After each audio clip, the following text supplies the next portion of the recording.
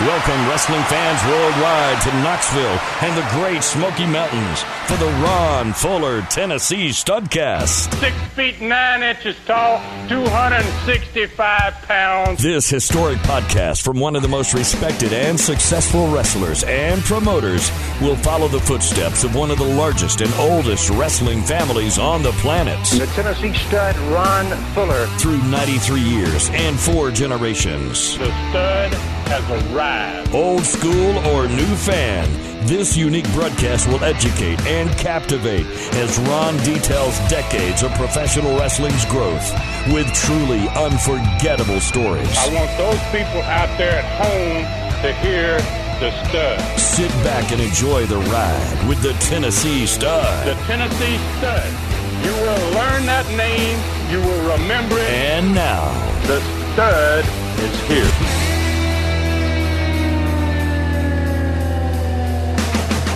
Hey everybody, welcome in. It's David Summers, and it's another Studcast with the Tennessee Stud, Ron Fuller.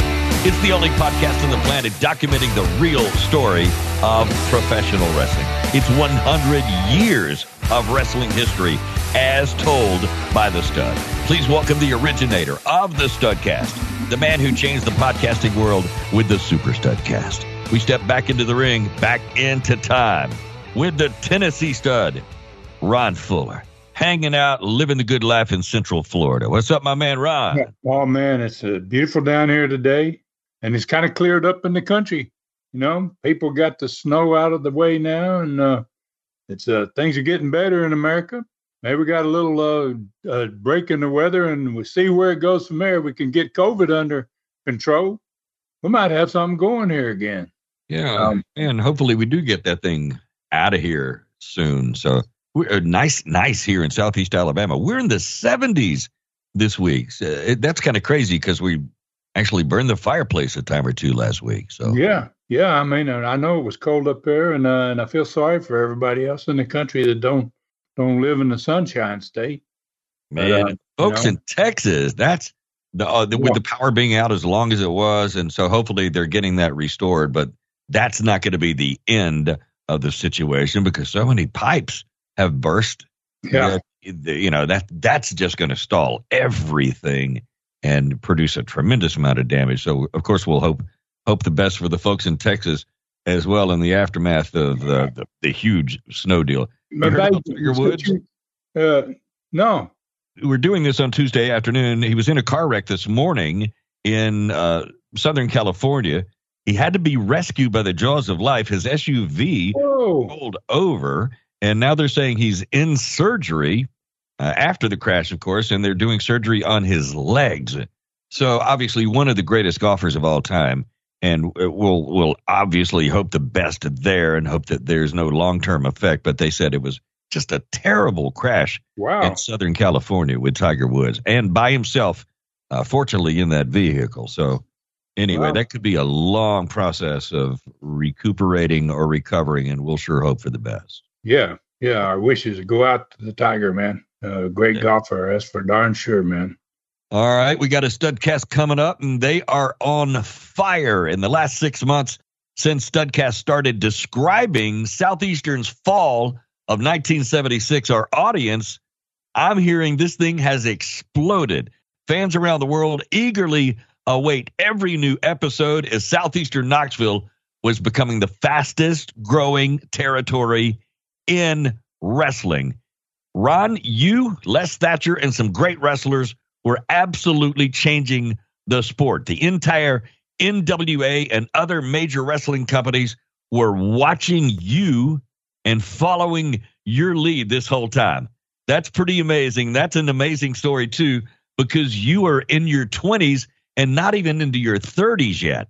Super Studcast number 38, the most recent Super Studcast, is a fascinating deep dive into how you and others built the best small territory in wrestling history. Les Thatcher is absolutely terrific on this, along with you, in explaining the rise and fall of Southeastern Knoxville from 1974 until you absolutely sold out to Jim Barnett in 1979. This is probably the most comprehensive 3-hour podcast ever done in the history of a territory. That's huge. And listen, Les Thatcher's never at a loss for words. So the two of you rock this thing. That's pretty awesome. Oh, man, he certainly did. You got that right. Les is definitely never at a loss for words. Yeah. So I really enjoyed doing the first part, and we just finished the second part. It was a pretty unique idea, and it kind of got started, Dave, from the tremendous growth, in listeners over the last 6 months. It just told me that fans really enjoyed hearing why and how that a territory like Southeastern was growing and what was making it happen from week to week, because that's the way we do these studcasts. Mm-hmm. We tell the story from week to week, and that being the case, I decided, well, heck, let's just go ahead and take a deep dive into Southeastern Knoxville and, go back to the beginning and go from the beginning of that territory to the end and give fans a look beyond 1976 and kind of into the future of what became the best small territory in wrestling history. So bringing Les Thatcher on the ride has been really exciting, and fans have provided a totally different perspective of the phenomenal growth having him on there. He saw things from a different side than I did because he handled a different part of it. So, I'm very excited about the fans. And actually, Super Studcast 38, they're making it now another record breaker. So, fans, if you haven't heard it and you're interested in hearing, we've been working on 75 and 76. Now we're into 77. That Super Studcast is going to take you to the end. It'll take you all the way to the Wrestling War in 1979 in Knoxville. So I think fans are really going to enjoy this one. And obviously, a lot of people are listening to it already. That's pretty awesome. If you are a regular listener of each Studcast, by the way, don't miss this opportunity to take a ride into Southeastern Knoxville's future. You can saddle up today at tnstud.com and click Super Studcast, or go to patreon.com/Studcast. Only $2.99. You get to hear one of wrestling's greatest stories of success and destruction. I guess that's the only word I could think of to describe that is destruction. And, fans are going to find out if they've never listened to either one of those. Super Studcast number 13 is about the Wrestling War of Knoxville, and it really explains how that all went down. And then you number 18 with Ronnie Garvin, and Ronnie was involved in that, and you get to have his perspective. So, yeah. I think people find this to be very educational, historic stuff. Oh, no doubt. All right, so before we put the spurs into these horses, I got to ask you about an interview that I saw with you over the weekend. It was on YouTube. Now, it's not a softball question, so please don't shoot the messenger. In that interview, you claimed that when you were wearing a mask, all the ladies demanded that you stop wearing the mask because you were so handsome. Is this true, Ron? Oh, man. And let me add to that, do you consider yourself vastly more handsome than your brother, Rob? Now, I don't remember that interview exactly, but, I can't deny I'm a pretty good-looking dude. Back in the day, I was a really good-looking dude, and so, I can see some women go, Ron, why do you wear that mask? Gosh, I love looking at you without it on. So, so I was kind of torn sometimes between being the Tennessee stud and just being good-looking Ron Fuller. Well, let me say thank you for an honest, sincere, and candid response. And it reminded me of some of the sound bites that we use on the opener for this show, where you were saying this is a red letter day, and reach into that shiffer robe and grab your pencil and circle this date on the calendar. So anyway, it kind of reminded me of that, but that was a lot of fun. All right, Ron, we are saddled up. Where are we riding to today? What's going on today? Well, we're going to do something different in today's training, and we're going to do something that very few wrestling companies were doing back in the 77, in this time frame in particular, on their television shows. This didn't happen very much. And I'm going to describe in today's training one of the Southeastern specials. That's what we call these things. And they were shown periodically on the Southeastern TV show. The one talked about today was actually shown on this date 44 years ago. So, Wow. just it's pretty amazing how we're tracking just 44 years, everything we're doing now. Yeah. We're talking about it 44 years later. So, so we close out February of 1977 with another huge card. It's going to feature Bob Armstrong versus the Mongolian Stomper, and it's their first ever Southeastern match against each other. Also on that card is the world's largest athletic twins. And I'm not so sure about the athletic part of it, but they are twins, obviously, the McGuires, and these are big boys, to say the least, and it's their first visit ever to Southeastern for the first time. And the TV for this one is all about this February rating period, which we talk about, and you kid me about a lot, about, what we do special for those rating periods to get those big numbers. But we're talking about the last week in the February rating period, and everyone going to get the results of that huge card. That huge card, and I say that especially considering the McGuire twins are on that thing. It is a huge card, and also the attendance just kept continually growing. We'll get the attendance on the end of this one too. Yeah. Okay. Learning tree. I got to say, athleticism for the McGuire twins would be just getting into the ring, right?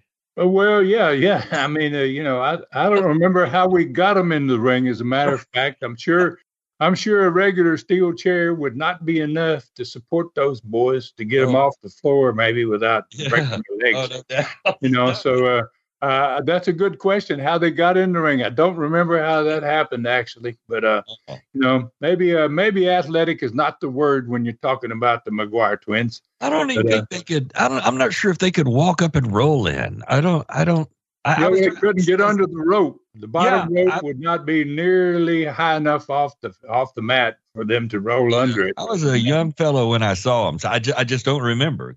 I'll tell you, man, those are big boys. So, and we're going to finish today, Dave, with the learning tree. And for this one, a gentleman asked, how did talent traveling so much in the territory days find time to perfect moves?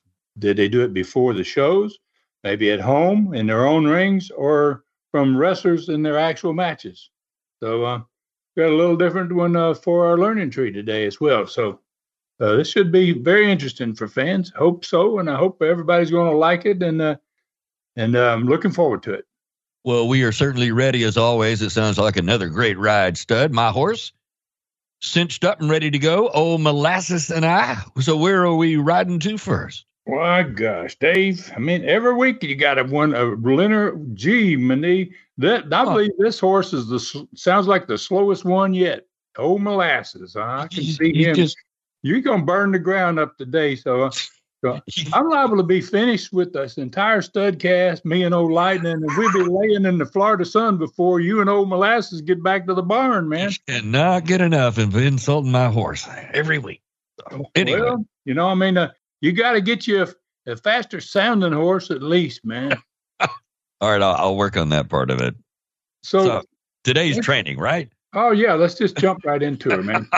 Yep, we're going to go right into today's training. It features something we were doing in Southeastern TV shows that very few, if any, promoters back in the late 70s were utilizing to get talent over. And we called these Southeastern specials, and we recorded, all of them were recorded not in the studio, didn't have wrestling in a lot of them, so no matches in many of them. They were recorded outside the studio. They were about 5 to 7 minutes in length, and they had far more impact than giving a wrestler 10 wins on TV. I mean, you could do one of these specials, and I always equated it to getting 10 wins as far as getting somebody over. So these videos were special because they made the star out of somebody, and at the end of the product, the impact it produced upon the fans out there was special too. So today's training is a combination, basically, of wearing two hats, both the booker and the promoter's hat, because these two essential parts of the business were combining efforts here to produce a star by highlighting them in a way that set them apart from other wrestlers. After these were aired, those stars seen in them became even more special. So today we're going to focus on one of those Southeastern specials made in February of 1977. And it featured the Mongolian Stomper and his manager, Don Carson.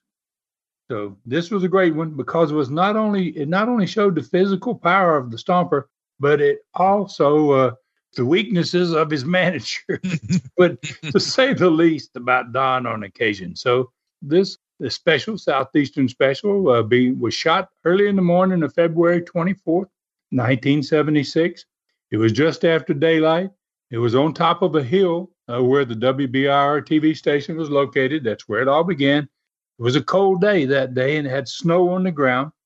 And the Mongolian Stomper was warming up for a run. He was dressed in short pants and a tank top.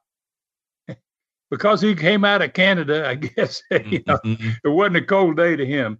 And, it was cold enough that you could see the breath coming out of his mouth in the video, and just standing there and warming up. Off to the side was his manager, Don Carson. And Don's got on a different outfit. Yeah, he's bundled up. Don's bundled up in clothing, man. He's got a fur hat on his head. He's got his arm wrapped around himself as if he's freezing, and like he's been out there for 4 hours, and he just got there. He's sitting on a bicycle, and so the Stomper's going to run, and Carson's going to bicycle along behind him. So suddenly Stomper just takes off, and he starts running down the hill, and Carson's already on his bike, and as soon as he starts to ride down the hill, the camera's shooting him from behind. You can see that he's not a bike rider.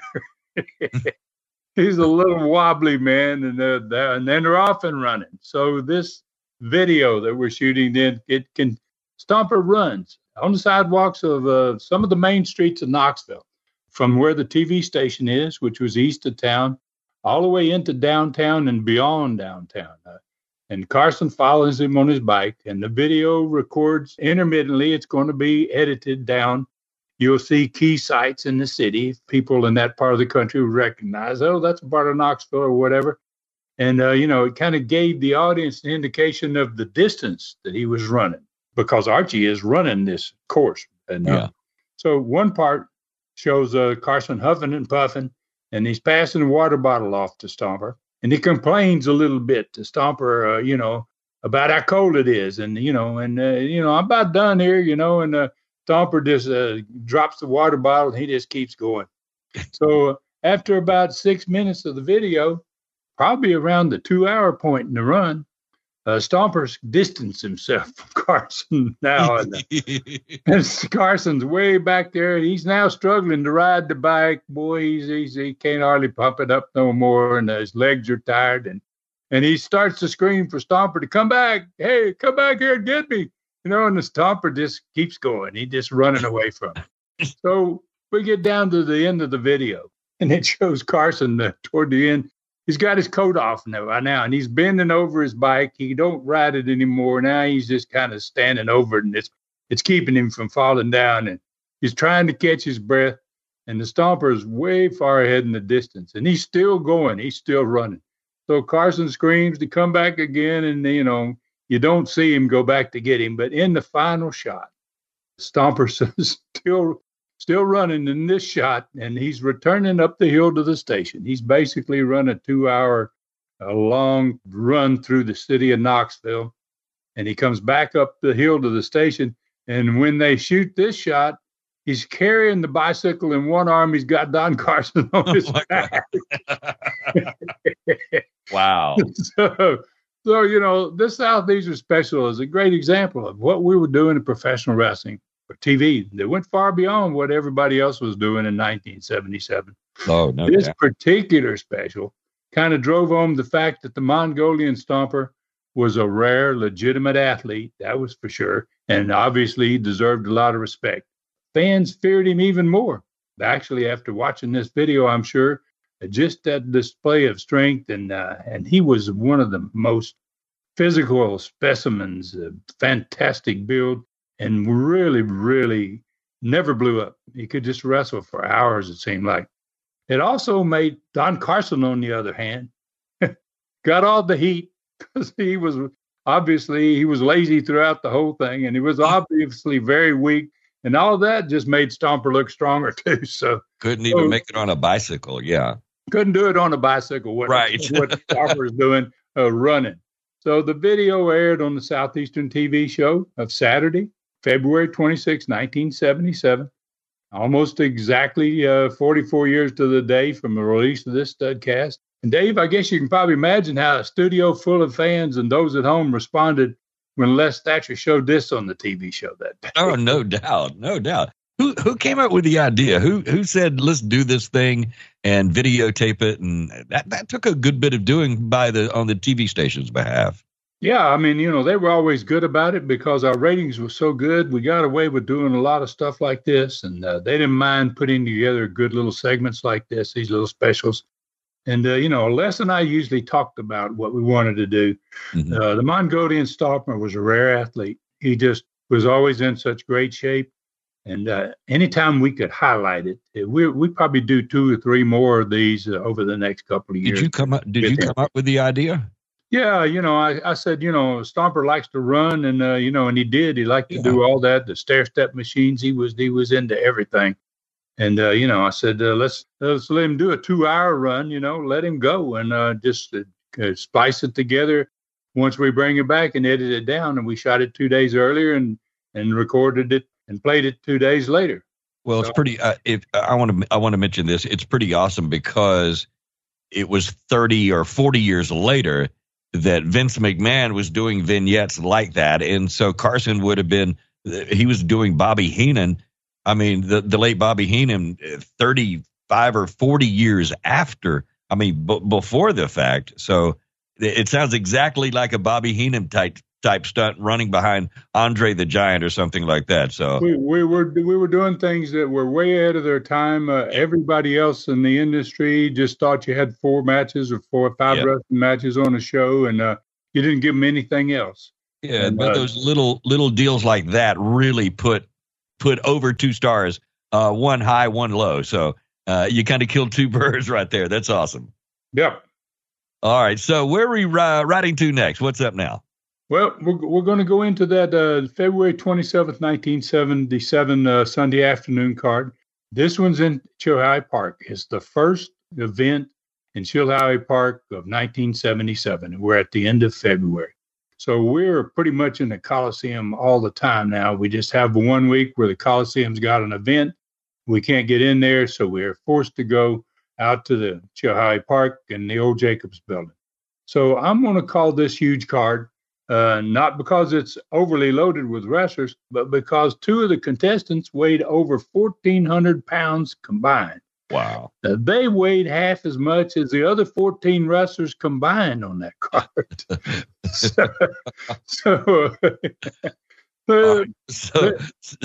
So before you go on, did I hear this right?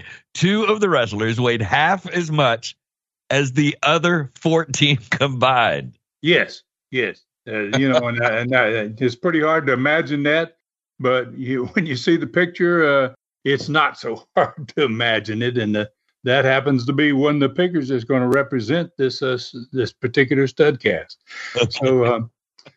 Okay. And your hearing is pretty good. You grasp that, I mean, it's a lot. I think your hearing's a lot better than your horse's speed's going to be. Huh? With old molasses there, Dave. What? Huh? Yeah, see there? You're already backed off. You're like your horse. So the McGuire twins, they visited Knoxville for the weekend and actually worked on the Friday night. They worked on the Saturday night. Then they were in this Knoxville match on the Sunday. So, and I'll get to the McGuire match in a second, but I want to start that card on the 27th of February with Rip Smith against George McCrary, which is the first event. And George McCrary had spent a bunch of months in Florida after he had left. He had been there the summer before. He had improved dramatically when he comes back for this run in Southeastern. Dick Steinborn literally faced, for the first time, the original Gladiator, because the Gladiator had to go into this match without his mask on. He had lost his mask twice. This time he had to wrestle without a mask. And everybody got to see Jim Dalton's face the entire match for the first time, too, in Southeastern. So Rob and I wrestled a tag match on that day against Norvell Austin and a great little heel, Billy Spears. And Jimmy Golden took on Ronnie Garvin, which was a great match. The 1,400-pound McGuire twins had a Southeastern Tag Championship match with the champions, the Von Steiger brothers. And the main event was that match I spoke about earlier, a special challenge match between Bob Armstrong and the Mongolian Stomper, managed by Don Carson. Bob's had secured the Cadillac for 2 weeks in a row. He won it, then he put it up against the 12,000, and now the Cadillac was kind of behind everybody, and he wanted his first shot at the Southeastern Championship. So he didn't get a title match for the first time they had the match, but he wanted to try to earn it so that got a win in this one. He might get that title shot the next week. What a great card, especially for Chilhowie Park, no doubt. I really can't wait to hear if the Von Steigers got squashed, and I'm pretty sure they did, by those gigantic twins. I know where we're riding next because it's TV time, everybody. Saturday, February 26th. It's the day before this card was going to happen. Yeah, boy, you're right on it, Dave. I mean, when it comes to TV, man, your horse is going to be way behind you, man, as always. He'll catch up eventually. This was the last show in the month of February rating period. I mentioned earlier in 1977. It was a loaded TV, as they had been all month. We opened the month with me defending the TV trophy on the first week of February in 1977. The next week, the Von Steigers defended the Southeastern Tag titles. The last show that we talked about, the entire show was built around Bob's Cadillac and Ronnie Garvin's $12,000 worth of money that he was going to put up, winner takes all. And on this one, the Mongolian Stomper is going to defend his Southeastern title. Well, obviously, it sounds like a TV show that's as good as a house show. I mean, at least and possibly even equal. So what was the opening still shot on the TV show? Well, the idea of the still shot was always to make, and the idea of TV was to make the TV as good as a house show if you could. And that's what we really were trying to do every week with every program. So this TV opened with Les in that tight shot as usual, and he talked about all the things that fans were going to see on the show that day. And as the cameras backed away behind Les and Bob Armstrong, who was sitting next to him, was this giant still shot of a mass of humanity surrounding one person. And, when you first look at it, it's just like, wow, what a mob of people. It was the Coliseum floor after the match was over between Bob Armstrong and Ronnie Garvin. And if you really look close, you could see Bob's hands sticking out above the crowd, and they were full of money. It was a heck of a shot. So Les, he welcomed Bob and he congratulated him, and Bob he had gotten busted the week before, and he still had some butterfly stitches over one eye from the week before. And Les announced to the fans that Bob had won Ronnie Garvin's $12,000, and he got to keep his Cadillac, and the studio erupted. And it's going to be just the first time they erupt that day, but they got a big pop right there. And he asked Bob to explain what the fans were seeing on that set behind them. So Bob was in a great mood, this program. And he should have been, man. He's riding high. So he brought to everyone's attention that those hands in the air with that cash in it, that's me. He said, right down there, if you look in the middle of that, see, there's some hands sticking up with some money. That's me right there. So, that huge crowd around him was fans. And he couldn't believe, and he said something to Les about, I can't believe the Southeastern fans and just how much they love me. They seem to love me, and I love them, So he asked Bill Kincaid, the director, to roll the video. And when the video started moving, started rolling, the massive mob, they just kept walking with him. So, this big mob that was on the Coliseum floor kind of followed Bob all the way back toward the dressing room. So Les and Bob, they pretty much agreed that Southeastern fans were really crazy now, and they were both pretty amazed at the crowds. They even said, man, the Coliseum is just packed every week. It's just unbelievable what's happening. So Bob thanks all the fans for their support, and he gave them a lot of credit for pushing them to the victory in the last 2 weeks. The first one winning the Cadillac, and the second was keeping it, and how hard he had fought for it and how he appreciated their support.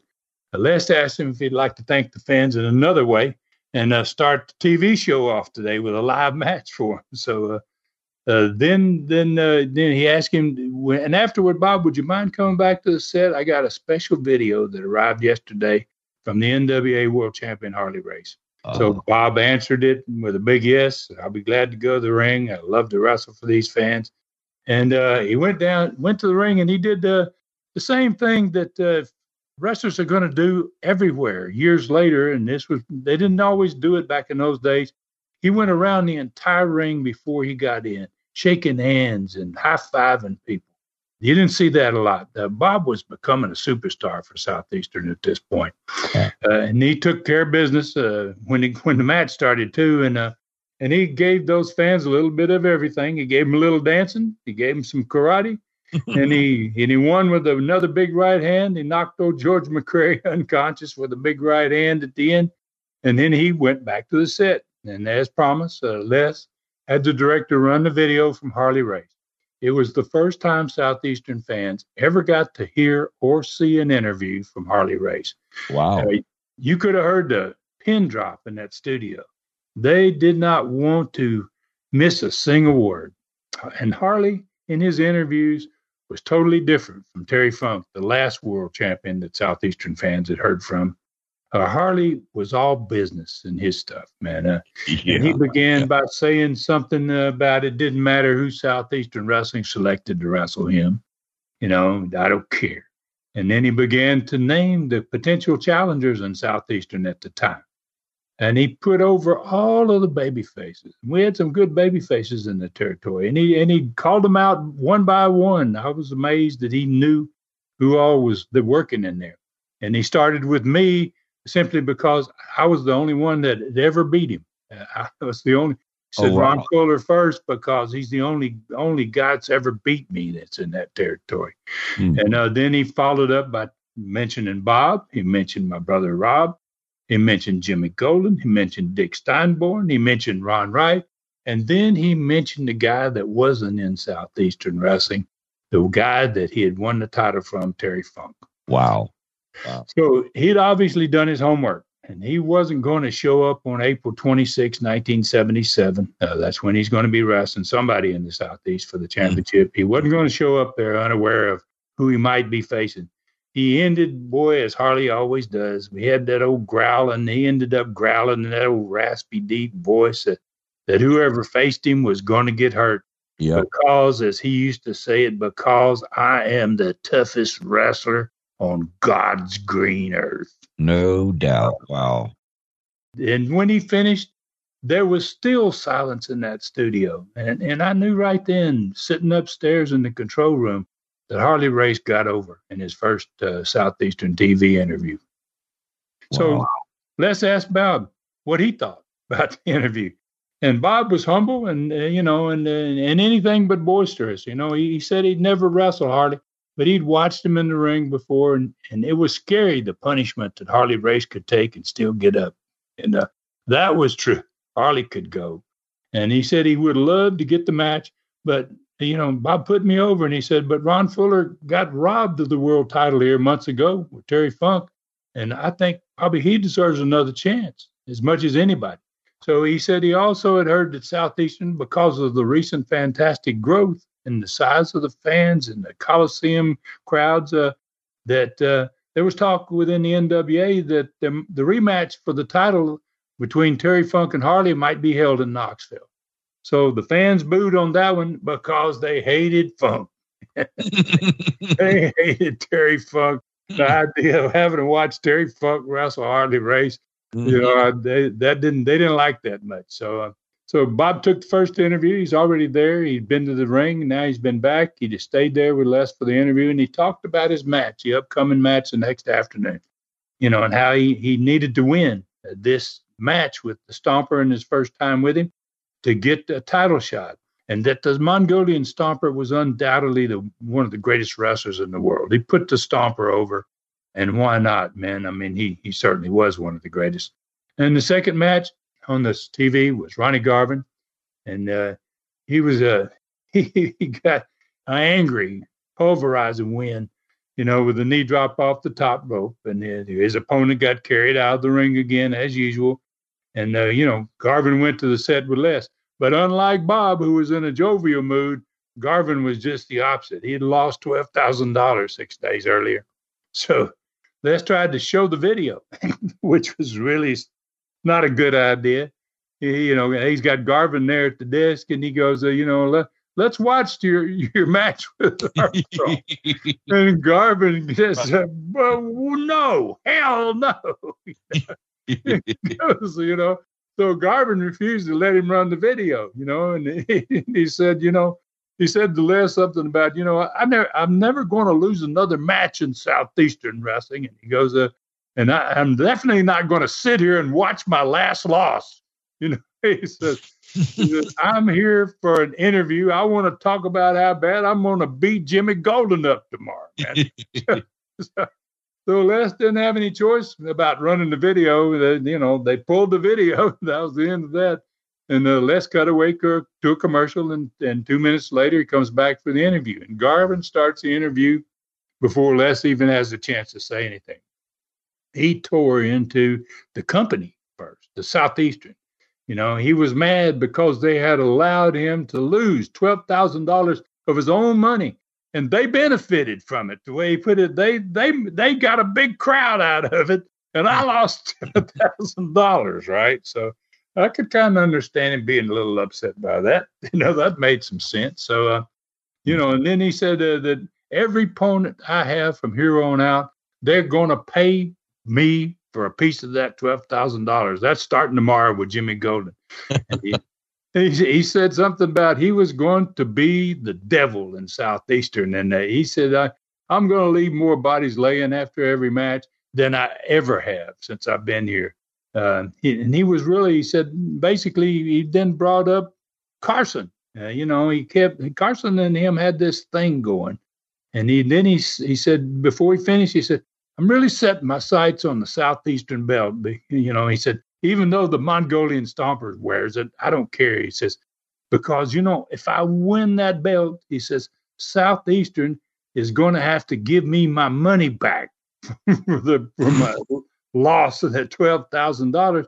He said, because if I win the title, I'm not going to defend it until I get my money back from the company.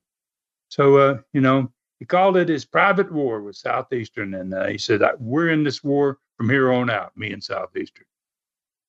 Wow. Okay. So that's, the thing I thought about was it's pretty cool to see the good guy win. And Bob Armstrong was probably played a babyface better than anybody and just loved the crowd and the vibe from the crowd, which they just exchange back and forth. For sure. He was the epitome of a babyface. Yeah. Fantastic one. Wow, that's awesome. All right. Hey, this is a good point to take a break. We've got a lot more exciting, fun stuff coming up. The story continues in moments. This Studcast will be right back. Stay with us. It's one of the best-selling old-school video collections of all time, and it comes from the Lost Territory, Southeastern Continental Wrestling. It features more than 60 stars from two of the greatest territories ever, from Hulk Hogan's first-ever encounter with Andre the Giant in 1978 to Ric Flair world title matches in the 80s. This 5-DVD pack is loaded with history. Get it now at tnstud.com. Click Stud Store. Only $39.99, and that includes shipping.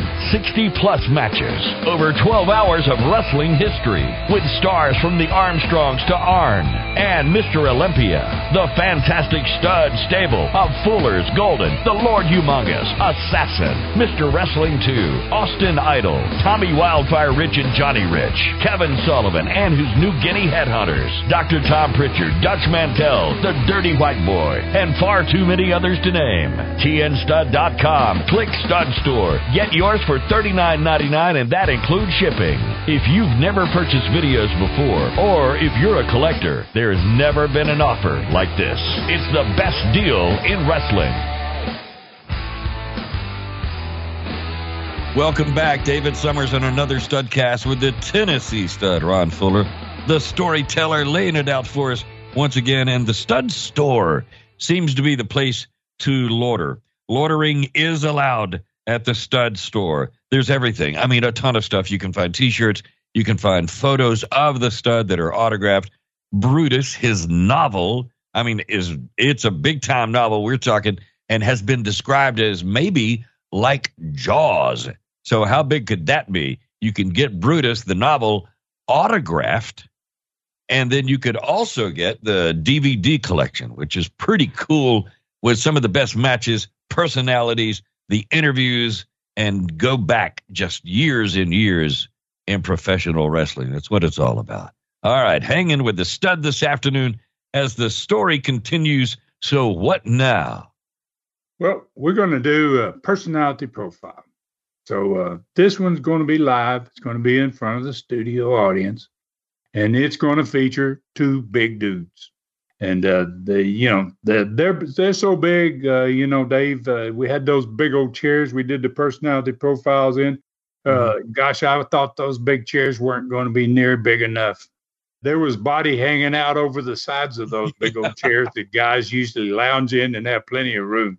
Yeah. It was pretty amazing. And speaking of that description, I used a photo. And this one, there's a photo for every one of the Studcast. And if you want to go to tnstud.com, to the website you just mentioned, you see these photos. And I used in this particular story the McGuire twins sitting one on each side of Les Thatcher during this personality profile. You want to get a picture of something odd looking.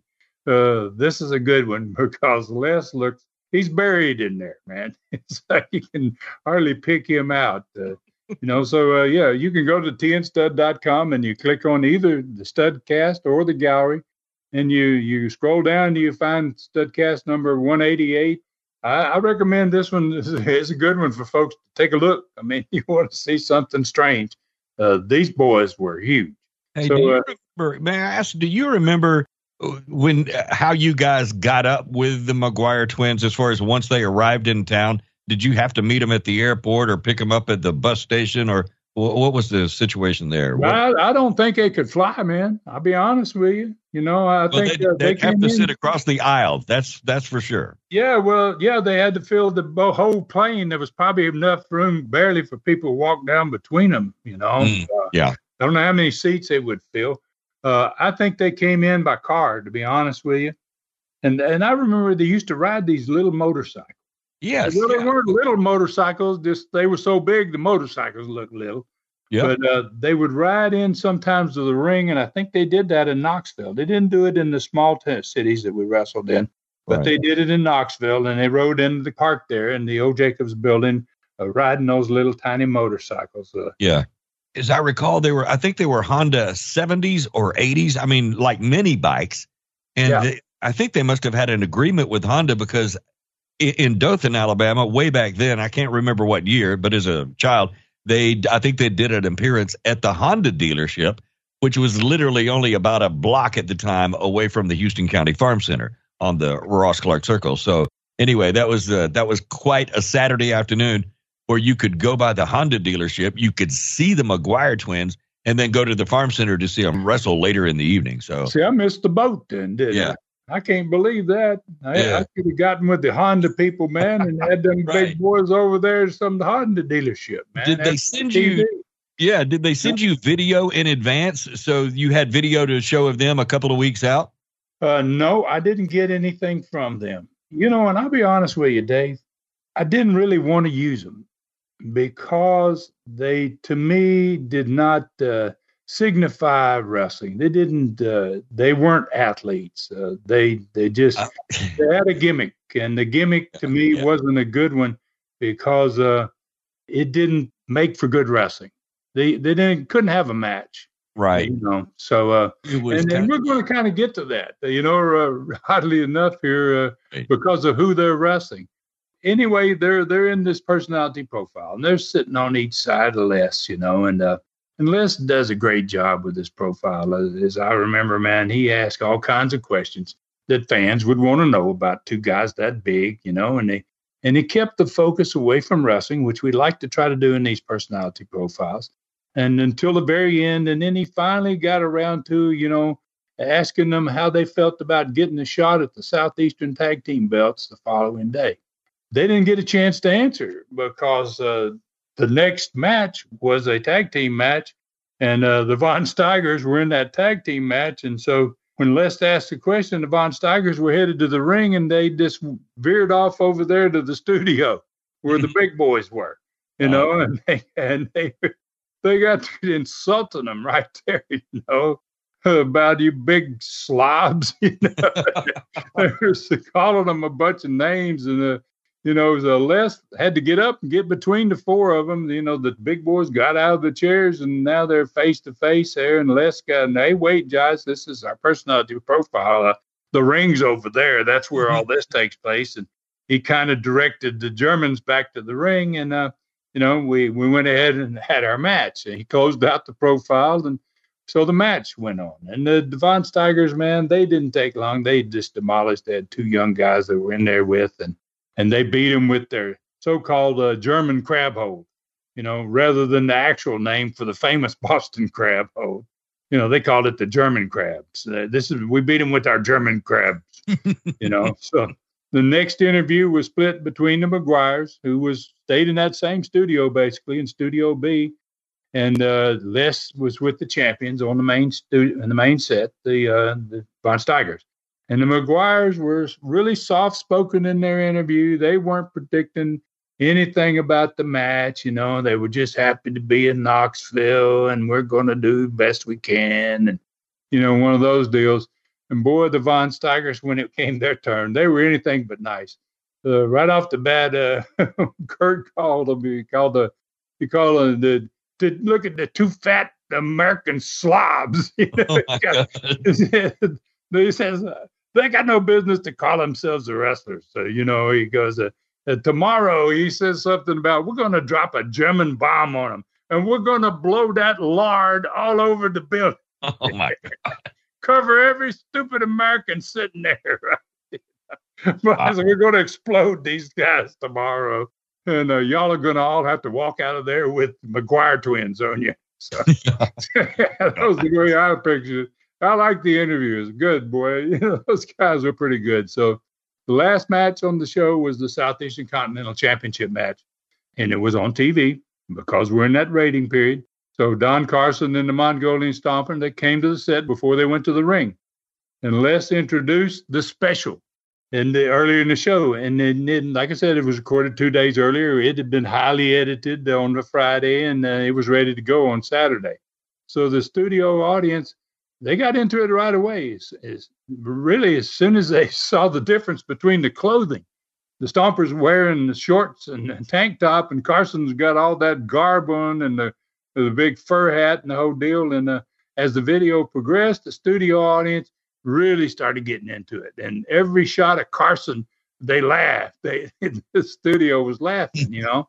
So, and Carson's trying to narrate the video with Les. Hey, yeah, well, we're on such and such street here, and you know, I got him going, and I got him doing this, and the fans are just making fun of Carson. So, the crowd got more and more vocal as it went on, and especially when they saw Carson begging for Stomper to come back and help him, come back and get me, you know. And then, boy, the crowd exploded on that last shot. When Stomper came up the hill carrying the bicycle and Carson on his back. It was like too much, man. And it was too much for Carson, too, at that point. They were laughing like crazy, and he went nuts, man. And he, for the first time ever, Don usually could keep his calm pretty good, but he cursed them. He said something that we had to bleep. It was like, I was upstairs, I was like, damn, Don's mad.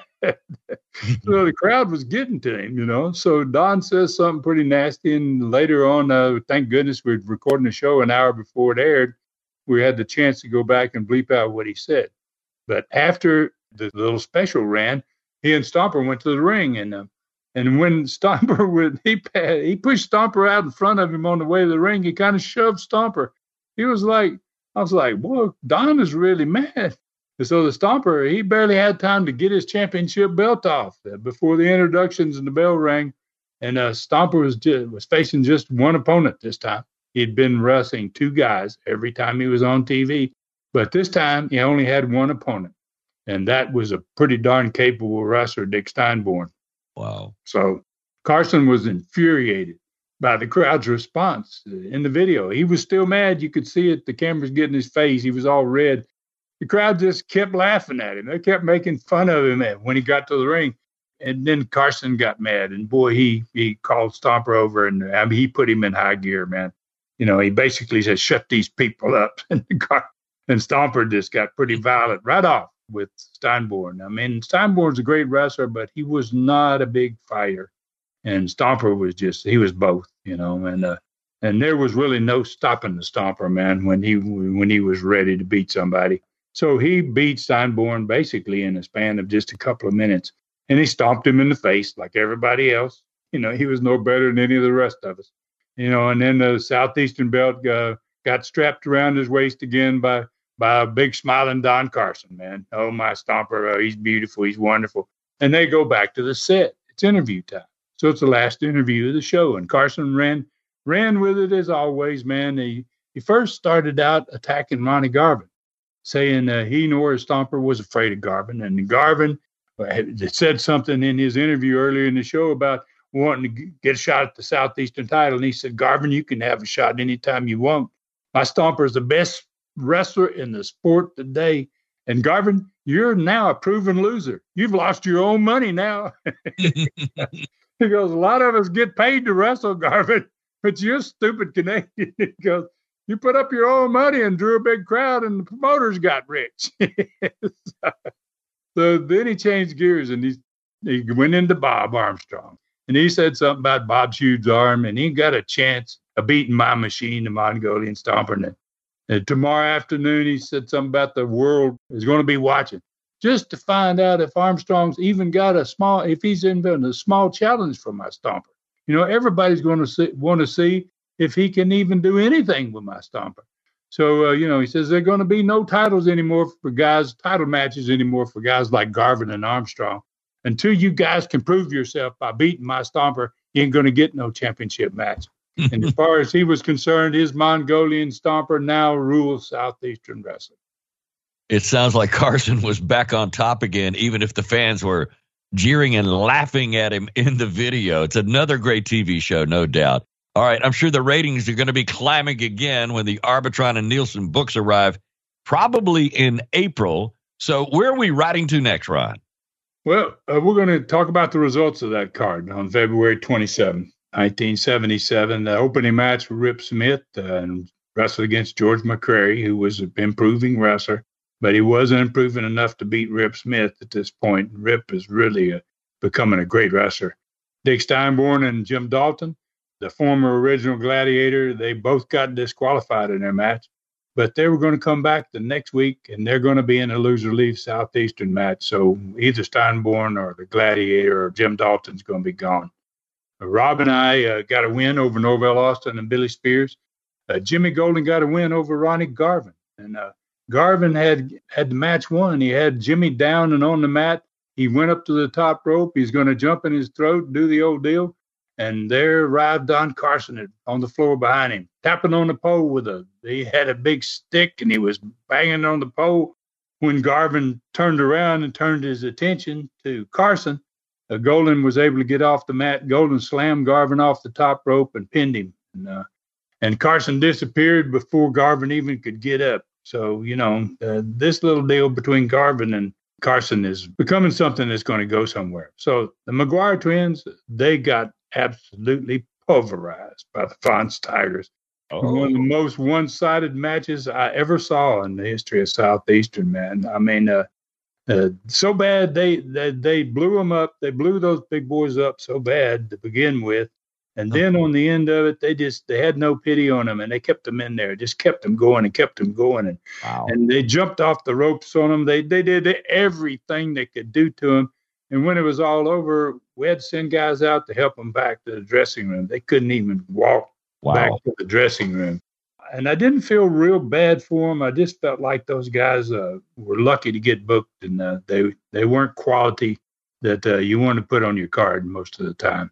So the main event, though, was just absolutely spectacular. Bob Armstrong, he left no doubt that he could contend with the Mongolian Stomper. Bob had him really rocking, man. He hit him with a bunch of those big right hands that he'd been knocking people out with. And then Ronnie Garvin returned the favor for Carson. And about the point to where Bob's about to get the pin and Stomper's down, and Garvin showed up behind Carson. And Carson saw him, and Carson ran up into the ring. When he did, the referee rang the bell. He disqualified the Stomper. And then Garvin just never went in the ring after him. He just left ringside. The next week, the belt is going to be on the line in a no DQ match between Bob Armstrong and the Stomper.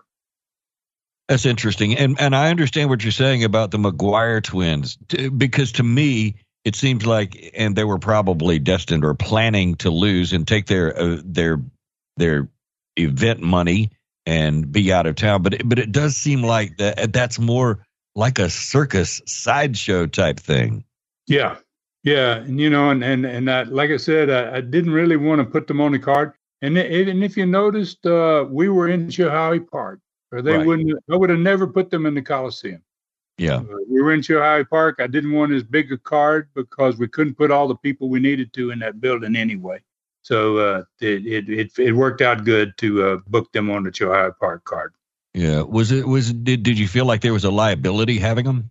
Not a liability, because a lot of people, they want to see something different. They never came back. I think I mentioned when I talked about them first in this program, it was their first and last appearance. They never had the opportunity to come back. Yeah. That's a pretty cool card for Chilhowie Park, though, no doubt about it. What was the attendance? You guys have a pretty big one on that? Oh, man, obviously Chilhowie Park is not the Coliseum, and we're really cranking them into the Coliseum and just about selling it out every time. So we actually did about 4,000 people in that little Jacobs building. It was, I don't know how all of them could see. They were packed on top of each other. It was just mobbed. And no telling how many didn't get in because we sold out. It was a bad situation. I guess that, bad situation to have 4,000 people in a little building like that. But it looked a lot better than that 1,200 the first night I was in it.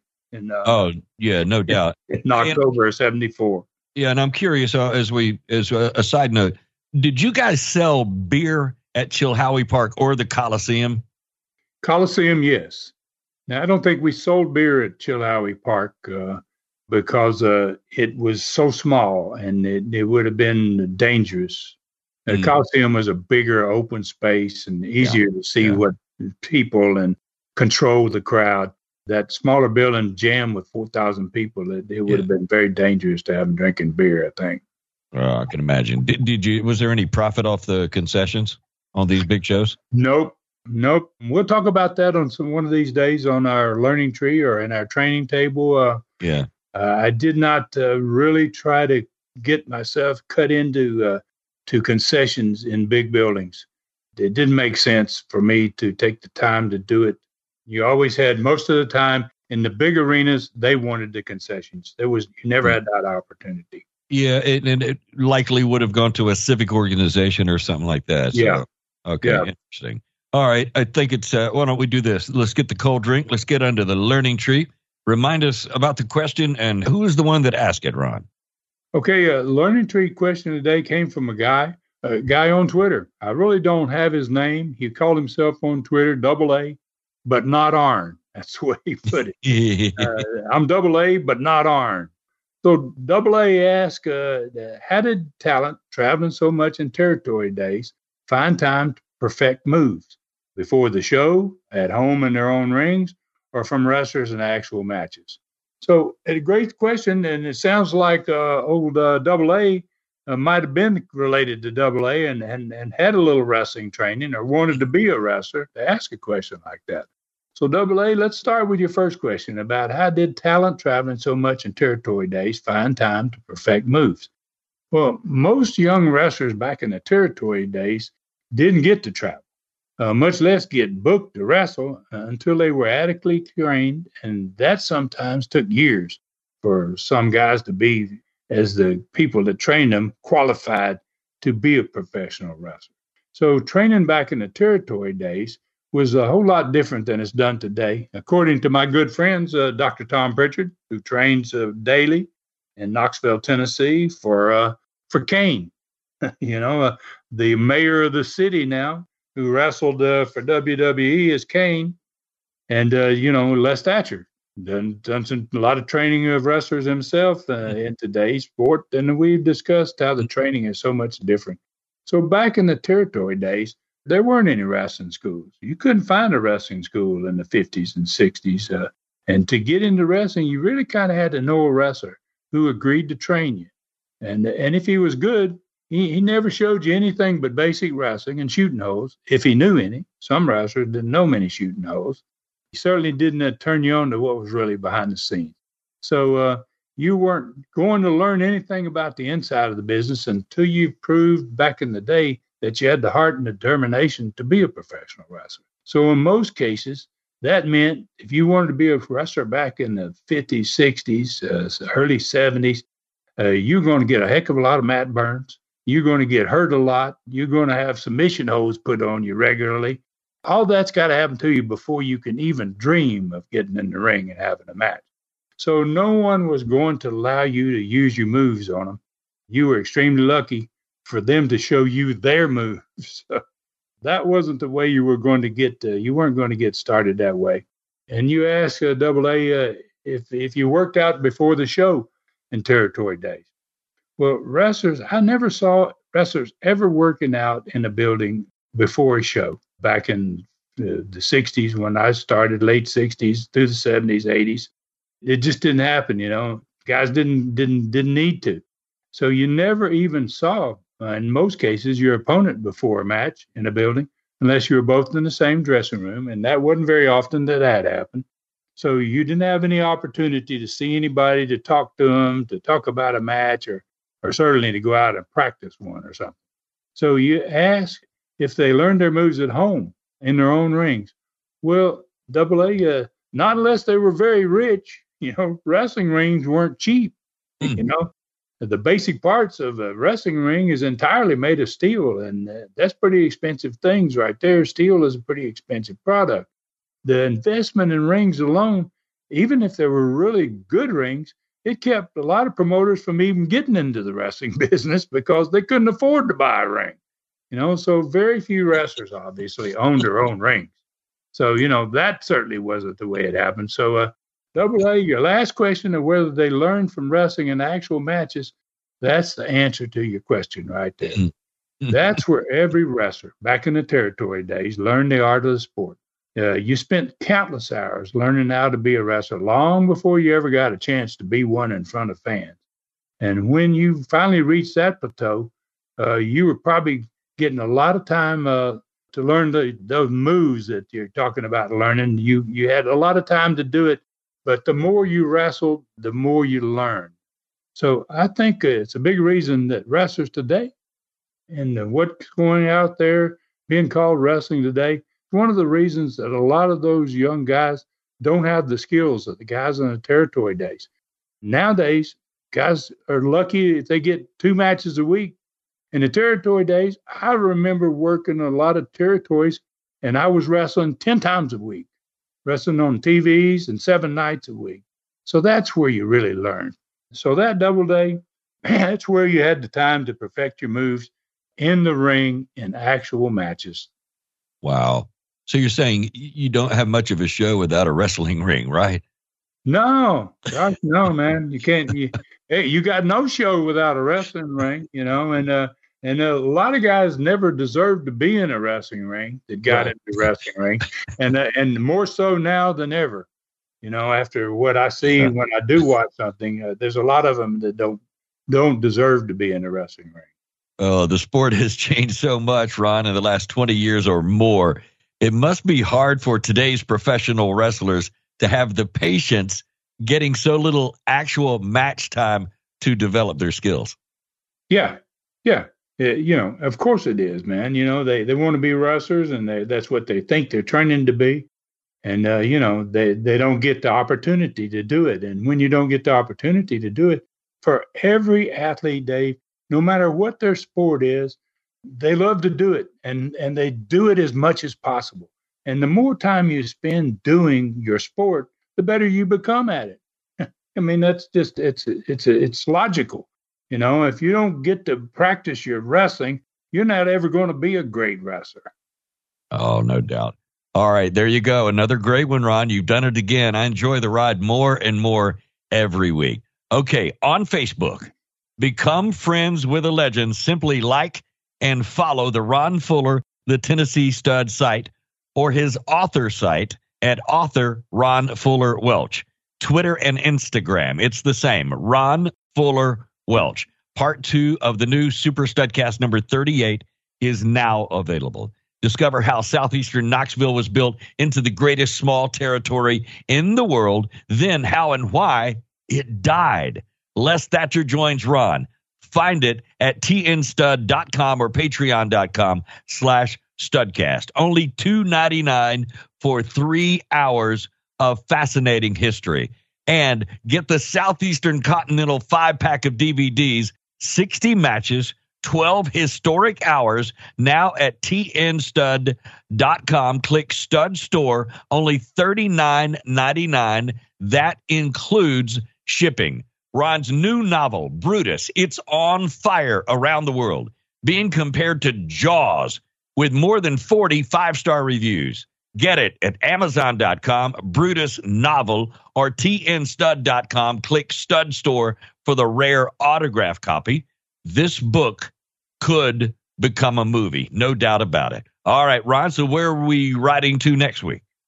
Well, our today's training next week is going to take us on a southeastern tour. We haven't talked about the cities there in a while. We're going to take a little tour in today's training to all these cities that are on fire in 1977 around Knoxville, within 100 and 150 miles of Knoxville. We're just going to call out the names of some of those cities, talk a little bit about some of their arenas and their gymnasiums. So we're going to take that a little ride, and then we're going to continue on into March of 1977 and the territory of Southeastern that's really lit at this point. We're going to have 2 no DQ title matches on the next card that we'll be talking about. We're going to have a loser-leave Southeastern match, and then we're going to talk about another great TV and the attendance figure as we're going back to the Coliseum the next show. The learning tree for the next one comes from a guy named Jeff McGuire.